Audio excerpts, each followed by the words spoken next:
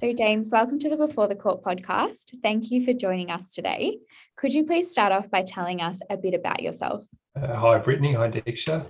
It's good to be here. So a little bit about myself. I'm James Bell. I'm currently the Department Liaison Officer in the Office of the Minister for Agriculture. That's a role within the Victorian Government. I graduated from Deakin University in 2018, the end of 2018. And I did a Bachelor of Laws, Bachelor of Commerce, and a Diploma of Chinese Language. I then started my career in government as a Victorian Public Service graduate, and I rotated through a couple of different departments and completed my practical legal training, and then worked as a solicitor in-house in a litigation role for a little over a year, and then started the secondment in my current position, which is as Department Liaison Officer. Amazing. Can you describe what a typical workday looks like for you as liaison officer? My work days vary a bit depending on key sort of cyclical things that happen throughout the year, like end of financial year or the Public Accounts and Estimates Committee hearings, or if it's a parliamentary sitting week. So my typical workday can vary a little bit, but generally it's a lot of responding to emails, triaging and responding to urgent requests as they come in, a lot of time spent on the phone or talking in person with senior advisors and leaders across the department and in the Minister's office, and discussing issues as they come up and possible policy or strategic approaches that we can use to resolve issues, or making sure that the minister's got everything that she needs to do her job effectively. So my typical day varies a bit, but yeah. It's a desk job, so a lot of time at a computer. No worries. Before you were a liaison officer, you mentioned you went through the Victorian Government grad program. Do you want to describe how your journey through the grad program and how you got there? Sure.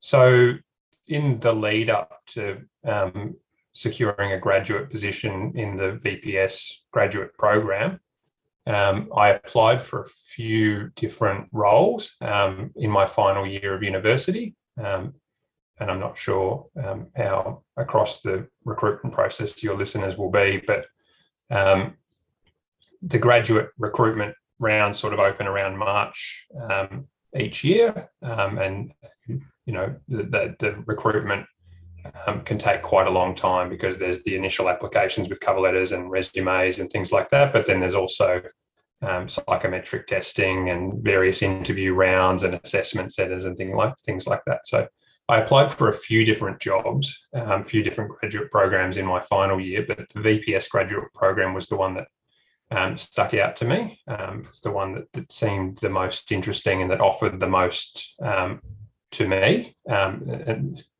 that was largely because of the rotation-based sort of experiences that you could have. So you would work with different government departments doing entirely different roles throughout the course of a 12-month graduate program. So I was really attracted to that, and fortunately, that was one of the ones that I was successful in applying for. So I was offered a position, and when I commenced the graduate program back in 2019, January of 2019, I started out in my home department, which was the Department of Jobs, Precincts and Regions in their in-house legal team, which is quite a large legal team. And it was when I started, but it's grown quite significantly over the last 2 years because of the COVID response work that my department's been involved in. So when I started, it was a team of about 30 lawyers, and that's now grown to around 60.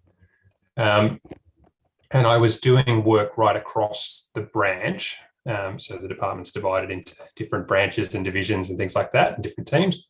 But I was working right across the branch, which means that I was doing a lot of advisory work, commercial work, some litigation work as well. And working as an in-house lawyer and as an in-house graduate, you're doing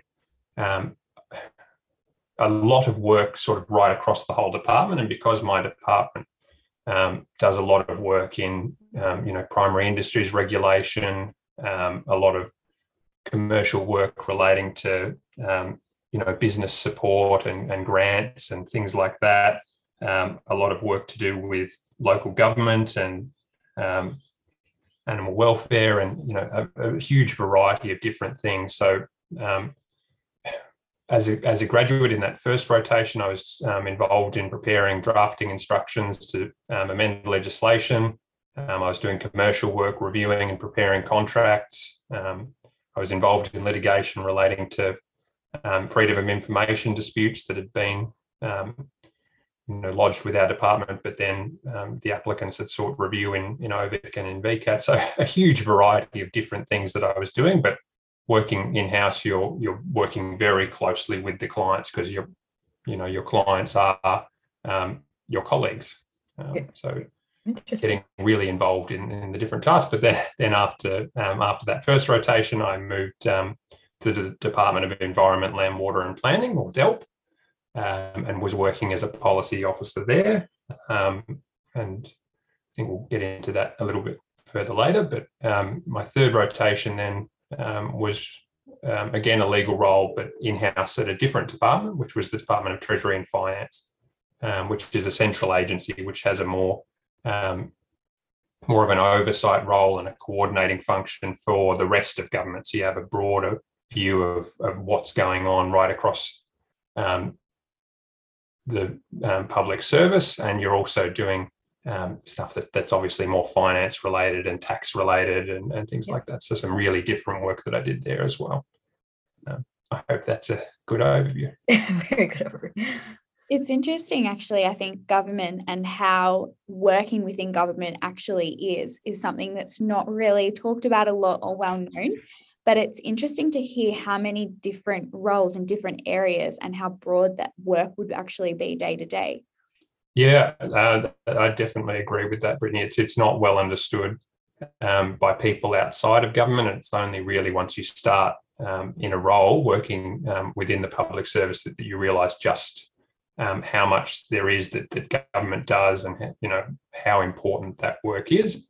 And I think that's a real shame that it's not better communicated, broadly to the community at large, and in particular to prospective employees and recent university graduates. Could you please explain the difference between being a VPS law graduate and being a policy graduate?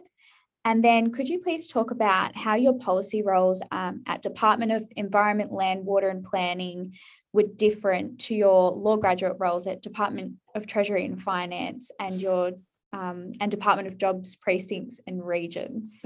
So what were those sort of projects many between those departments? Yeah, sure. So the policy officer role was, as I mentioned, in my second graduate rotation. So it was a 4-month sort of stint in the Land Use Victoria division of the Department of Environment, Land, Water and Planning. The name of that department is pretty descriptive of all the different functions that department has. But their Land Use Victoria division is responsible for the Land Titles Office and the Land Titles Registry, which you'd learn a lot about during your property and land law courses. So, and in addition to that, it's responsible for the valuation and taxation of land and stamp duty and things like that. So it's quite a broad variety of work that happens just in that Land Use Victoria division, but also right across the Department of Environment, Land, Water and Planning it does. And an enormous range of different things as well. And working as a policy officer, it's really, it's a totally different job to working as a lawyer. Working as a lawyer, you'll be working on legal matters, you'll be advising your clients in relation to whatever the particular issue that arises. So at DJPR and at DTF, I was advising clients on, legislation meant, interpreting legislation, advising them in relation to that, helping them to draft and prepare and negotiate contracts with external providers or whatever it was. But working in-house as a lawyer is really very, very similar to, I think, working as a lawyer elsewhere. But a policy officer role is very different again. And don't get me wrong, the legal background is I think relevant to any job that you'll do for the rest of your life. But the policy officer roles, you're often working on specific projects that last over a longer period of time, and you're helping the government help them to define, what the particular issue is, who is affected by that issue, and what are the potential solutions to make it better, to fix it, and the ultimate outcome of everything you do in government, but particularly in policy focused roles, will be making the lives of Victorians better. So a couple of the key projects that I worked on while I was a policy officer at DELP, the first one was to do with the de-identifying of what we referred to as at-risk persons on the Land Titles Register.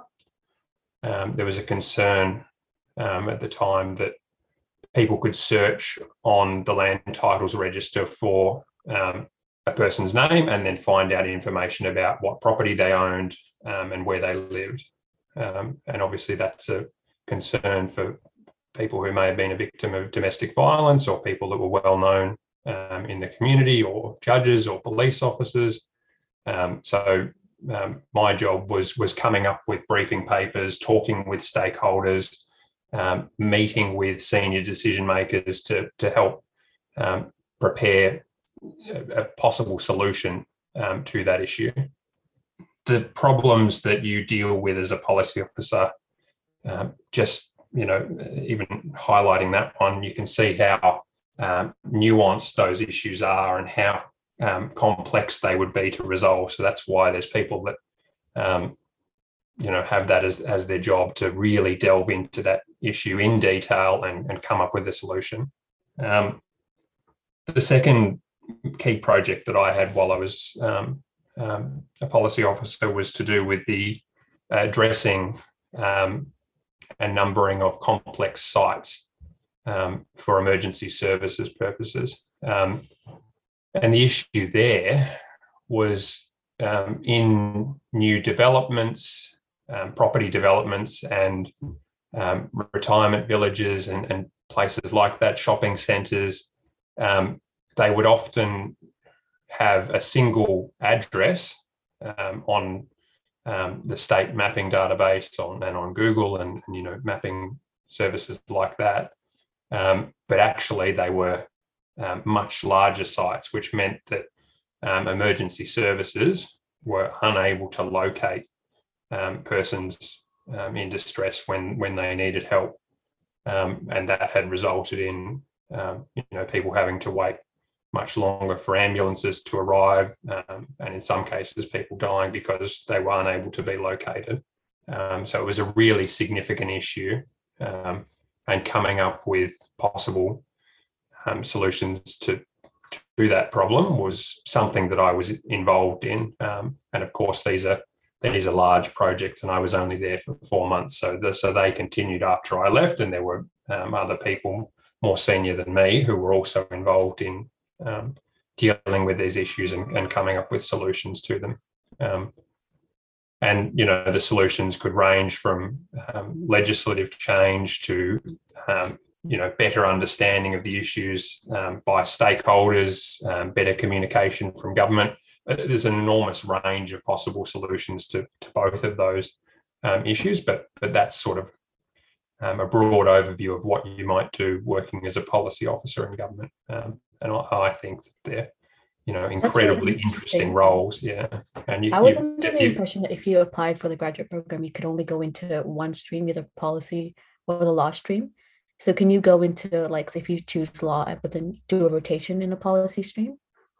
Yeah, in fact, you most likely would get at least one non-law rotation during the graduate program, and that's something that I think is a real, draw card of the VPS graduate program as compared with a more typical graduate program in a law firm where you'll be doing legal rotations in the same firm, possibly, in quite different areas of law, but they're always going to be legal roles. And I don't know about you two or your listeners, but when I finished law school, I didn't know what I wanted to do. And I was really keen to have a sort of broad variety of experience, and then following on from that, decide where I wanted to go in the rest of my career. I didn't want to, or I was scared about getting pigeonholed early, or getting an experience in a particular area of law, and then really having to go down that as a career path. I think a lot of students have the same fears as well. It's better to get experience across a broad range of things and see what you like. I think so too, and that's something that I think that the VPS graduate program offers that not really any other graduate program in Victoria or even in Australia offers. Because all other graduate programs, you'll be working for one company and you'll be rotating through different parts of that company, but you won't have that same, variety of experience that working for 3 different departments will provide you. And you can really think of each different government department as an entirely different company. They're enormous institutions, and you do incredibly different work, even working for different parts of the same department. Yeah, even just those 2 examples that you gave before of those 2 issues were so different. I think that and I think, as you said, that with that concern of that you didn't want to get pigeonholed in one particular area, I think that's a concern a lot of law students probably feel. So hopefully those that listen to this podcast get to hear about the opportunities within government and the way that you get to do such a wide variety of work and experience different things.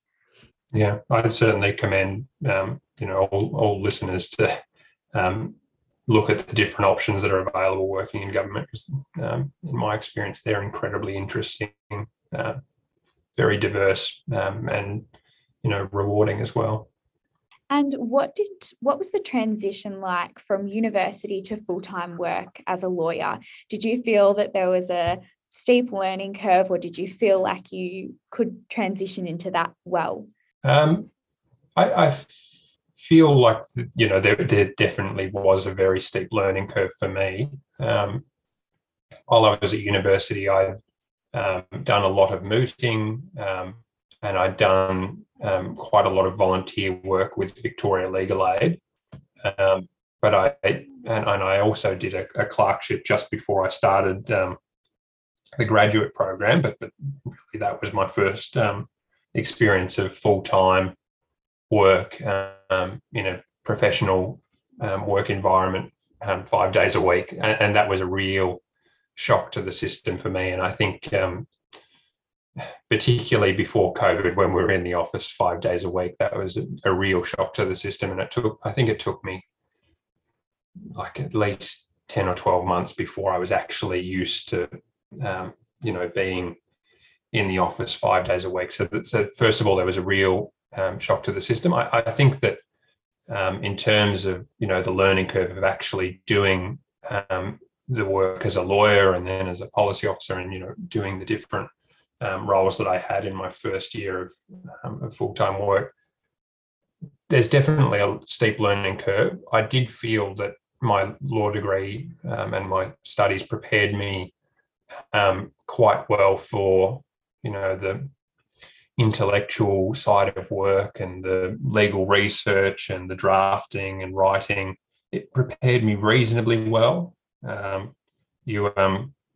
Once you start full-time work, you will be writing in quite a different way. You're not writing essays and exams like you are at university. You're trying to communicate in a way that people can readily understand. And often at law school, you're taught to write using a lot of jargon and a lot of excess unnecessary words. So I think it prepared me well, but definitely there was still a steep learning curve in terms of writing and drafting and communicating. But I think the biggest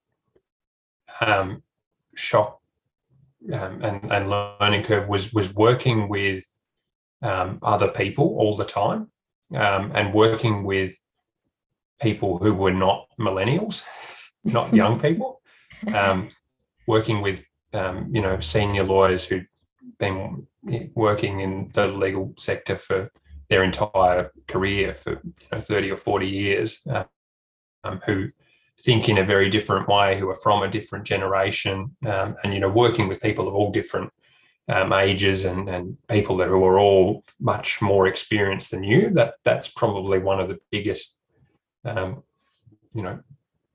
culture shocks or learning curves when you first start out in full-time work. And I think you'll find that in the vast majority of workplaces you'll be working with a very wide variety of people of different age groups. So yeah, there's definitely a steep learning curve, I'd say.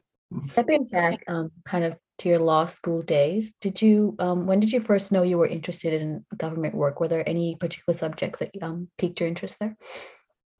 Yes, yeah, there was. I really enjoyed, my favourite two law subjects at Deakin were constitutional law and administrative law. I really enjoyed those types of subjects. They made a lot of sense to me. They were, I don't know if they were my highest scoring, but they would have been really high up there. They just made sense to me. I was someone throughout university, and even now I'm a political nerd, and follow all developments in politics and find them really interesting. And for that reason, when I was doing consti and admin law, they just made a lot of sense to me, and I was able to understand the different concepts that we were learning about quite readily. So for that reason, I really enjoyed them, and they were two subjects that really piqued my interest in what opportunities were available working in government or working in those specific areas of law. And both of those subjects, really, they're just the baseline foundational knowledge that you need for working as an in-house lawyer in government. That's what I was going to ask you, actually, like how they are used in practice. Do you feel like you draw on those subject areas the most, or they were sort of just an introduction to it in a way? I think working in-house as a lawyer, and particularly in litigation, a very large number of our matters relate in some way to admin law in particular. Like as a working in government, but depending on the role that you have, you'll be making decisions that under enactments, or making decisions that have an impact on stakeholders or the community more broadly. And that's really the bread and butter of admin law, is you're learning about review of government decision making, the extent of government power, and yeah, they're really just those sort of foundational skills that you need to work as an in-house lawyer. So the next questions are relating to your any extracurricular activities you did in uni. I know you did some mooting, but did you do any other extracurricular activities? And did you find that the skills you got from those activities helped post graduation and in your searches for jobs?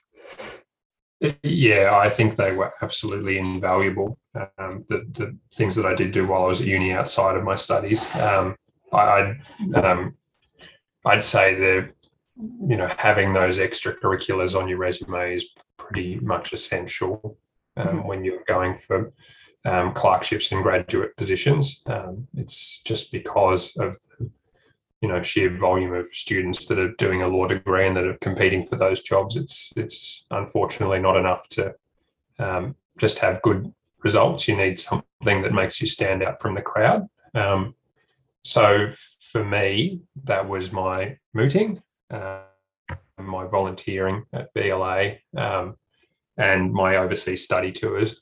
I think were the three main things that I did that helped me in securing a graduate position. And I think the mooting in particular actually helped, with my confidence and my ability to articulate myself and to communicate verbally and in writing, because that's something else that you learn while mooting. But the mooting really helped with my skill set. But the three things I think really helped with just getting a foot in the door with interviews and in the graduate program search. So I think doing those, I certainly recommend all three of those things to everyone who's doing a law degree. The volunteer work with Victoria Legal Aid was really fantastic, to work with some incredibly skilled, compassionate lawyers on helping disadvantaged clients on really interesting really interesting areas of law, and actually seeing face to face, which you don't get in most areas of law, what an enormous impact your skills can have on clients from disadvantaged backgrounds. And I found that I volunteered over 2 years and found that to be incredibly rewarding work.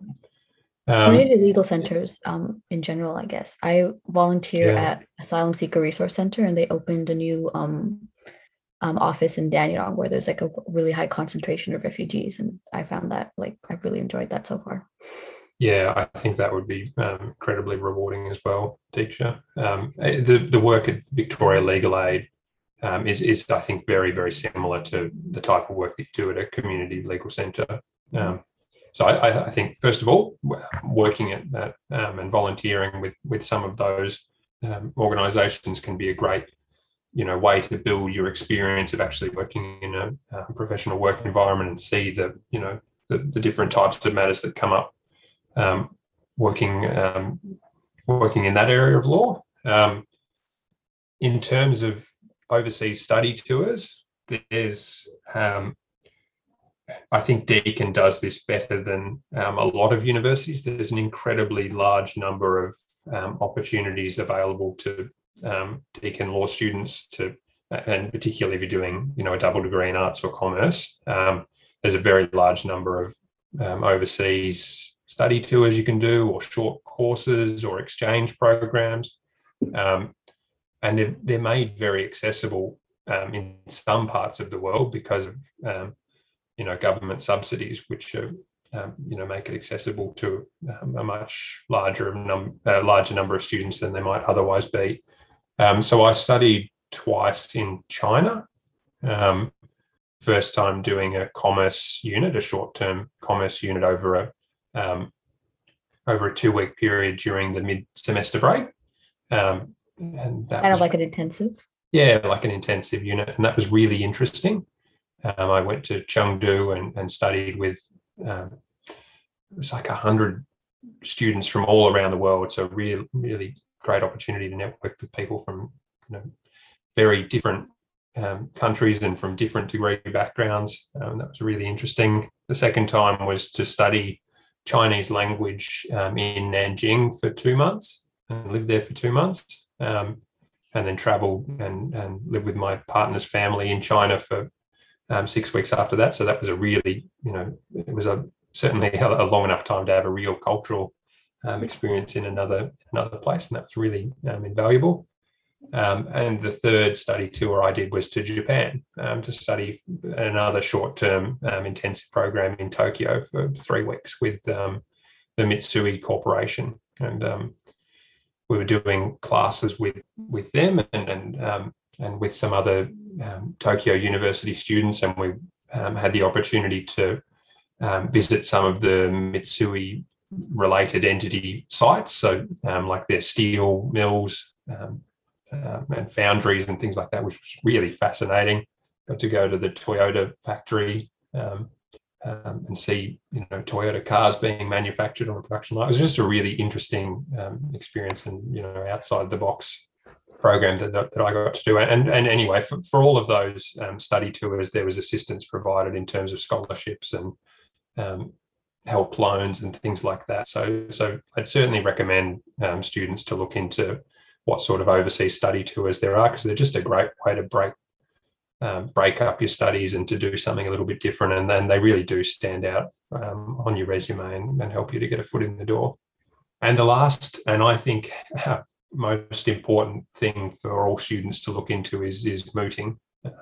Mooting to be, absolutely invaluable throughout my studies. I really enjoyed, delving into the detail of a problem and becoming totally invested in a mock legal issue over the course of a few months, or and competing against other law schools from around the world or from around Victoria, and it just felt fantastic when once you've done all that hard work and all that preparation with your partner, doing that you're doing the moot with, and then when you get up there and you're presenting and you're confident and you know what you're talking about, it's just a really fantastic way to build up your advocacy skills and your oral communication skills. I think mooting is a really great way to build up all of those skills, but also a great way to network with people that are working in the profession, who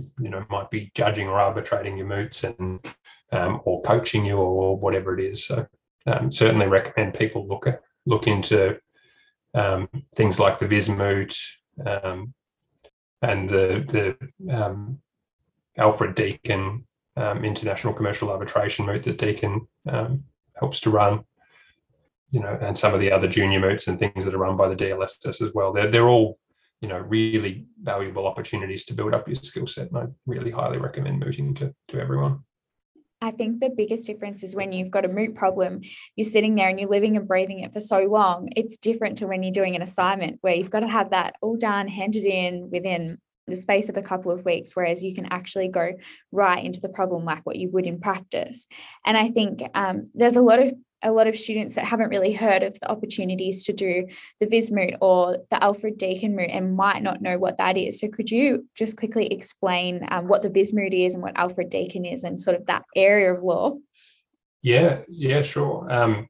So both of those two examples that I gave relate to the international arbitration sort of area of law, which is a very relevant area of law for large companies that are operating internationally across borders, and it's sort of an area of law that really relates to contract law and quite a lot to do with international law as well. And it's when parties agree, in large contracts for supply of goods or whatever it might be, if there's an issue, if something goes wrong, rather than having the issue settled by a domestic court, like you might normally if there's disputes that arise within a particular country.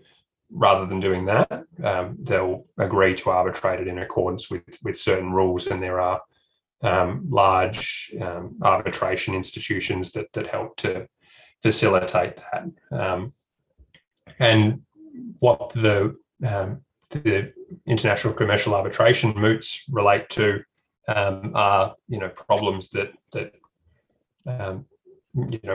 mock problems that come up in that space relating to that area of law. And the VisMoot, for instance, is a very large competition that between it's something like 200 law schools from around the world that compete in the VisMoot. The problems drafted by really eminent international commercial arbitration scholars based in Europe.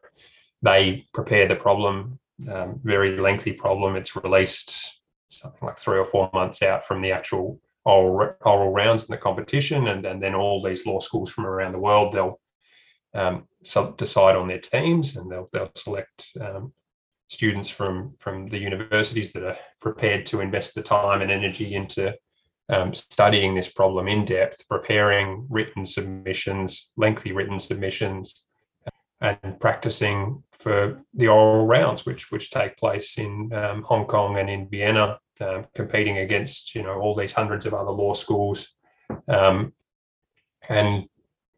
hopefully going through to the final and winning. And the ICA moot's similar. It relates to a similar area of law, but it's a smaller competition. It was when I was at Deakin, just I think almost limited to Victorian only teams, but it's since then it's grown, and now I think it includes some teams from other countries as well, which is really fantastic. It's been expanding every year, so it's become more and more internationally focused. And this year we are going to have a lot of African moot teams joining as well. So there's an initiative called Africa in the Moot, where quite a few Deakin students actually are coaches of African moot teams who participate in the Viz Moot, and quite a lot of those African teams are interested in participating in Alfred Deakin this year. So yeah, it's growing each year, which is exciting. I think that's fantastic. And, alongside this opportunity to,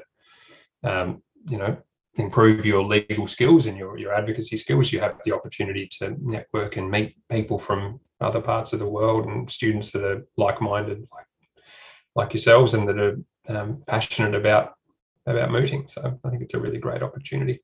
And we wanted to move a bit of a different question, sort of going back a bit.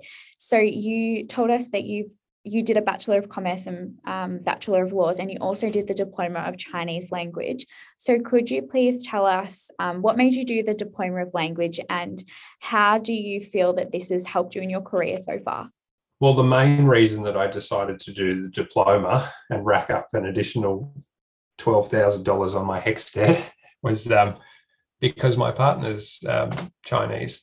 She's from China, her family's Chinese, and I wanted to be able to communicate with her family when we went back to China. So that was the main reason that I decided to do the Diploma of Chinese. But it was another, and it was also a really interesting thing to study. It was totally different to studying law, totally different to anything in my commerce degree, and it was a real a break from studying those subjects. So it was really interesting to learn and to study. But it was another thing on my resume that helped me to stand out from the crowd when I was applying for graduate positions. And I think it was something that helped me to get a foot in the door when I was applying for clerkships and when I was applying for graduate positions. So really, really glad I did it, even though I don't practice in any law that relates to China, and I don't have any Chinese clients or anything like that. So it's not really relevant to the work that I actually do. I think it did. It came up once in one of my matters when I was working, like it was relevant in one of my matters when I was working in-house at the Department of Jobs, Precincts and Regions, because we have one of the many things that DJPR does is manage overseas offices that the Victorian government has in different countries. And those offices, the Commissioner's offices, are tasked with improving trade and investment within Victoria, and marketing Victorian producers to overseas offices. And in one of the matters that I did, it related to the lease hire for a vehicle for one of the offices in China, and having that Chinese background was relevant when we were reviewing a translation of the Chinese contract. So.